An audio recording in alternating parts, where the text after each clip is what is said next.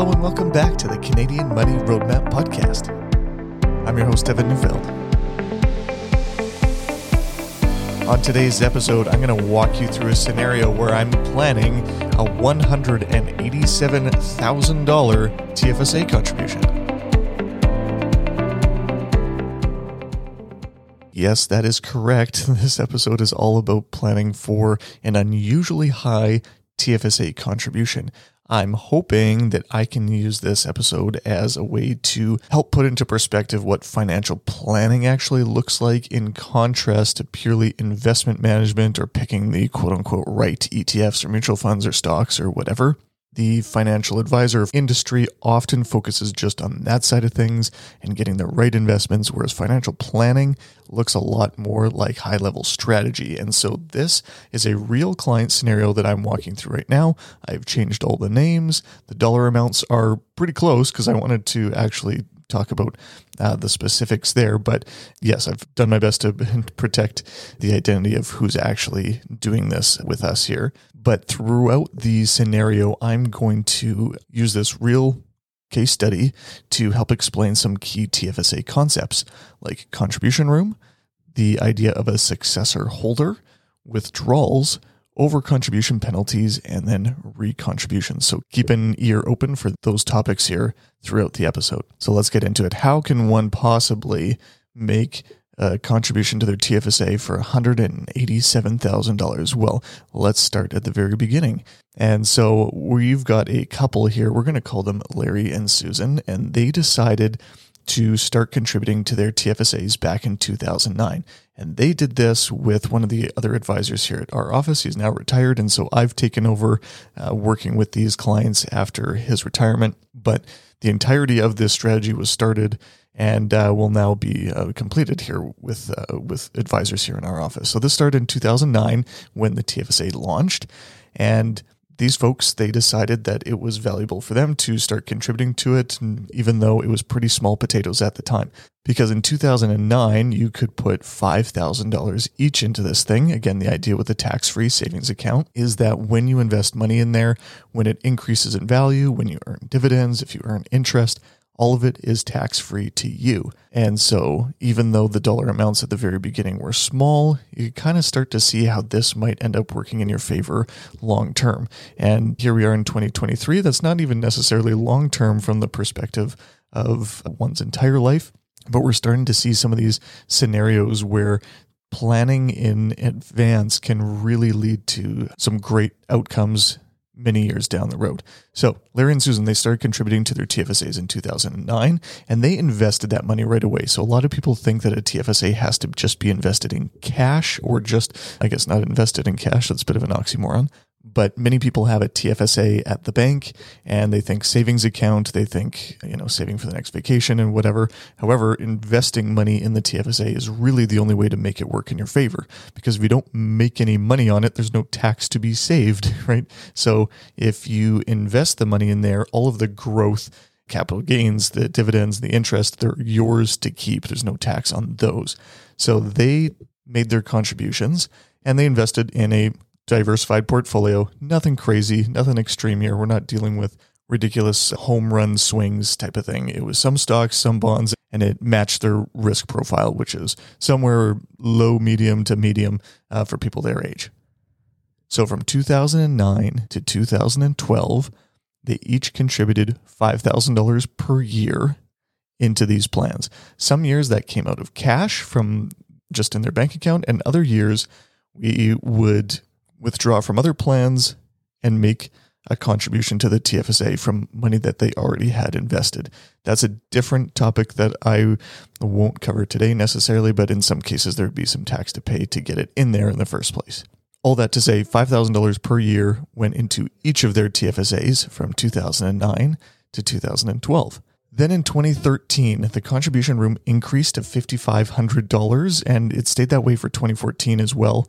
And the reason it does that is that the TFSA contribution room is tied to the inflation rate and rounded to the nearest $500.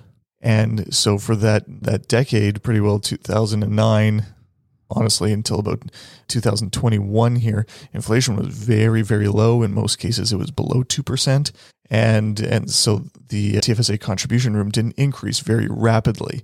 So it stayed the same from 2009 to 2012, then went up by $500 in 2013 and 2014.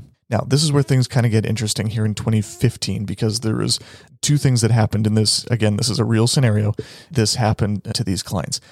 So there was a one-time change to increase the TFSA room up to $10,000 in 2015. And there was an election this year, and so you can imagine that the party in power was kind of using contribution room as a bit of a political football here to try to entice people to see this as perhaps a long-term thing. It was not, however, too bad. But anyways, we still got the 10,000 room in 2015. Now, the second thing that happened in that year, again, in this real scenario, was that Larry passed away. And so this is where the idea of a beneficiary comes in. And in the case of a tax-free savings account, the specific beneficiary designation that exists there for a married person or a common law partner is something called a successor holder. Let's talk about the difference here for a second. So a beneficiary typically means someone who just gets a check. So the investment gets sold and you get a check for the balance. In the case of a successor holder for a TFSA, Susan, who's now widowed, was able to essentially absorb Larry's TFSA in that year. This is a really, really unique type of thing for beneficiary designations. So in this case, at that time, they had contributed $41,000 over the course of those 7 years, $41,000 each. But with the ups and downs of the market, largely speaking, they had seen some positive growth. So $41,000 was contributed, and it had grown by $14,000 to about $55,000 at the time of Larry's passing. So the way that a successor holder designation works is that if you are married or a common law partner and one of you passes away, the entirety of your account can be rolled over to your spouse tax-free, and it can remain invested tax-free as well. So in this scenario, in 2015, $55,000 rolled over to Susan, and the whole amount is now in Susan's TFSA, which is now worth $110,000. Okay, so this is where setting up your beneficiary designations and your successor holder designations can be really, really important. Moving on here. So now we just have Susan, but she has all of the TFSA room that has ever been contributed, and all of the growth associated with both portfolios are now in her name and in her TFSA alone. Now in 2016, the contribution room went back down to $5,500, and it stayed that way until 2018. So we had this one weird blip of $10,000 there in 2015, but then afterwards, for the next 3 years, Susan could contribute $5,500 into the plan. So just because she took over Larry's previous TFSA, because he had passed away, his new contribution room is no longer part of the calculation. New contribution cannot be obtained for someone who's passed away, so she just gets to contribute the new contribution room for herself. So in this case, $5,500 until 2018. And in 2019, it went up to $6,000 and stayed that way until 2022. This year in 2023, the increase jumped up from all this crazy inflation that we've been talking about forever. So the TFSA room increased along with that now to $6,500 here in 2023. Now, here at the end of 2023, a new situation has shown up where Susan actually needs money for a new place. She's moving into a smaller home, but just due to the timing of when she needs to take possession of the new place versus getting out and selling her existing place, she needed to come up with approximately $180,000 in early November. Yes, there's a number of options for how this could be done, but long story short, short-term financing wasn't a great option here. And so we needed to find a way to get about $180,000 to her in pretty short notice. So looking at her TFSA now, the current balance was slightly over that. And so what I recommended we do is actually take that money out of her TFSA. And if you've listened to any of my TFSA podcasts before, you might be thinking about how I feel that TFSA is a great long-term tool and great as an estate planning tool and all this kind of stuff, but it's also great for significant one-time expenditures. And I'll go into the context here a little bit more. So beyond that, she sold her existing house, but would only receive the proceeds in December. So there's a gap there of about a month, and she anticipates getting about $500,000 for that. So you might think, okay, well, once she receives the money, you might think that if we're making a withdrawal from her TFSA, then that contribution room is gone and you can't really take advantage of it anymore. However, that is not true. So this is where withdrawals and recontributions come into play here. So you can recontribute money, but only recontribute what you withdraw. I'll talk about a specific distinction here in a second here, but the way that the recontribution rules work is that if you withdraw a certain amount of money from the plan, you can only recontribute that money in January of the following year. So there's a calendar year reset for recontribution of TFSA withdrawals. Now, one thing to really keep in mind here is that it is based on how much is actually withdrawn, regardless of what the original contribution was. Here's another scenario that I'll kind of shoehorn in here. I've heard from many people that they bought certain stocks that went up in value, and specifically they bought these in the TFSA and went up in value and then crashed down to nothing, and now they are worth absolutely zero. So in one case in particular that I'm thinking of, he had used all of his contribution room, put the money into the TFSA, bought an investment, and that investment went to zero.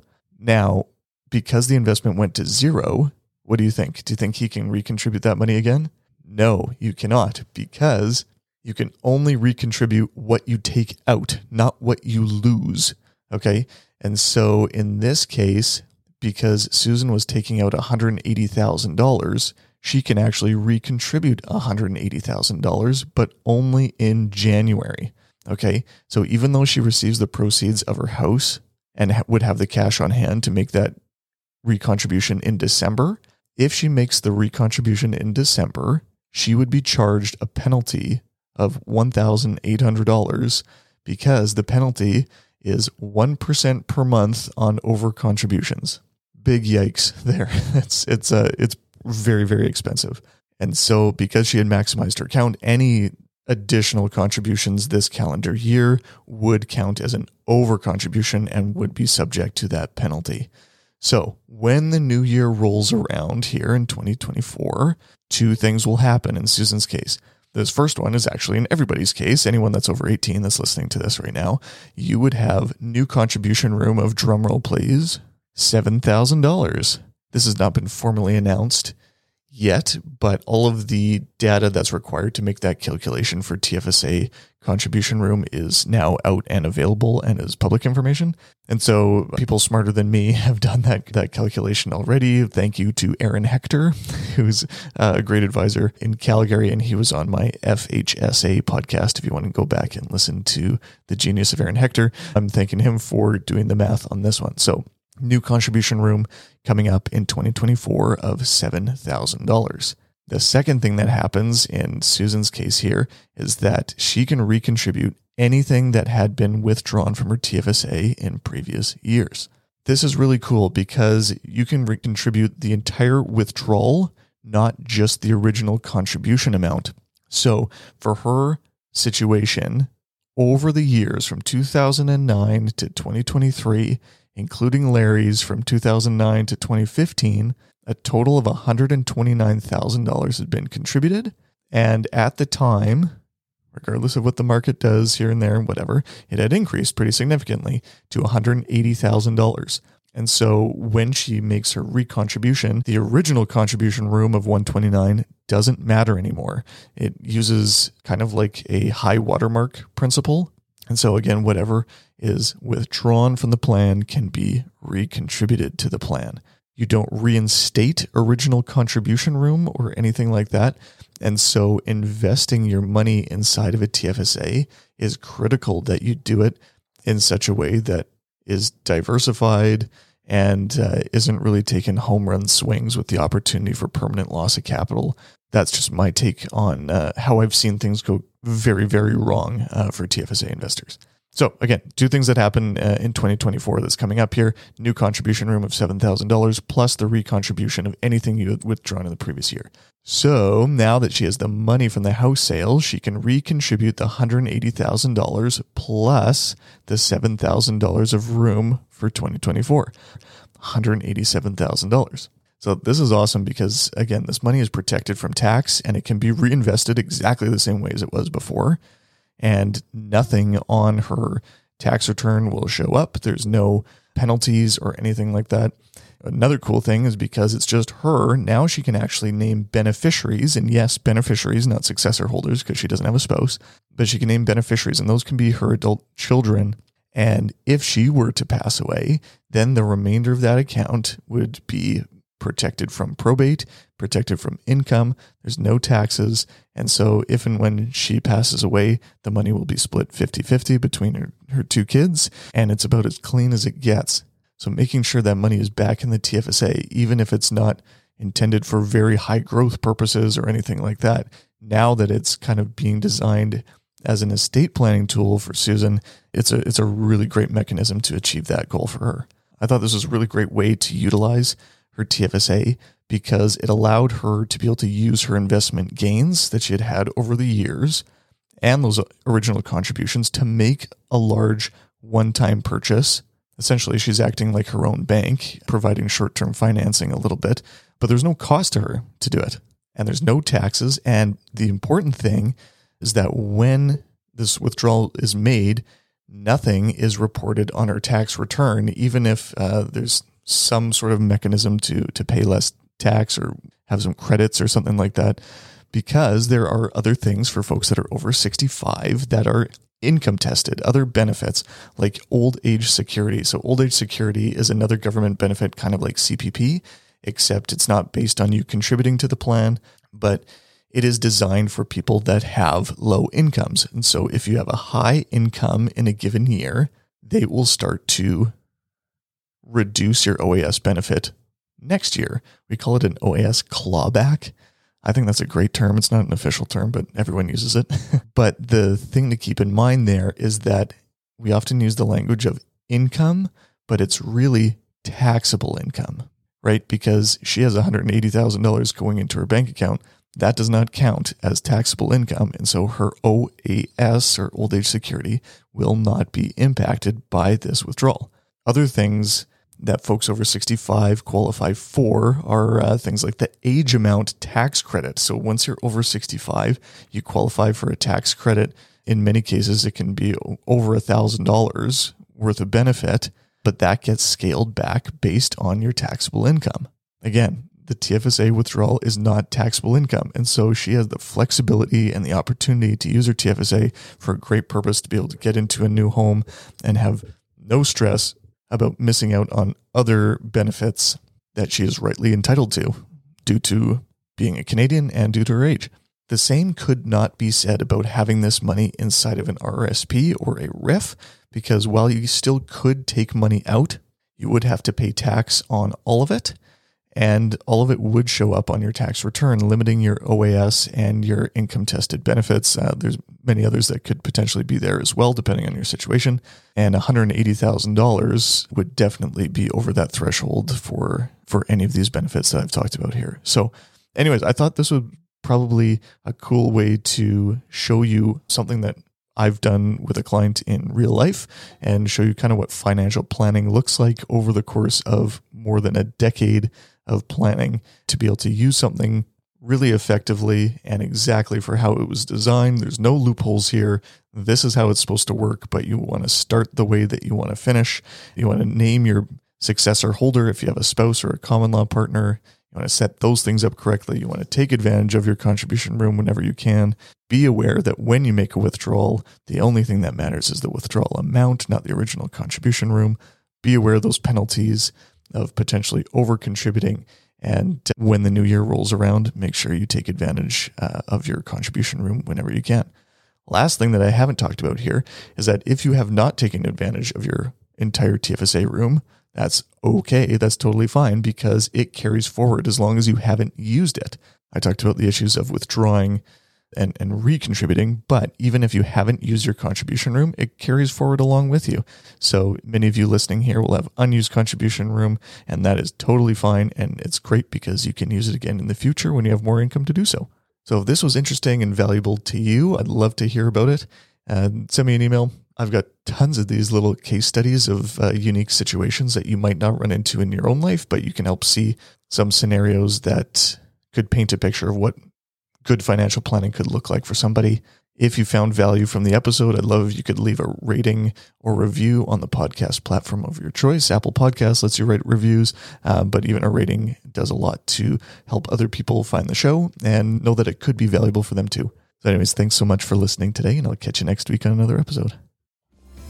Thanks for listening to this episode of the Canadian Money Roadmap Podcast. Any rates of return or investments discussed are historical or hypothetical and are intended to be used for educational purposes only. You should always consult with your financial, legal, and tax advisors before making changes to your financial plan. Evan Neufeld is a certified financial planner and registered investment fund advisor. Mutual funds and ETFs are provided by Sterling Mutuals, Inc.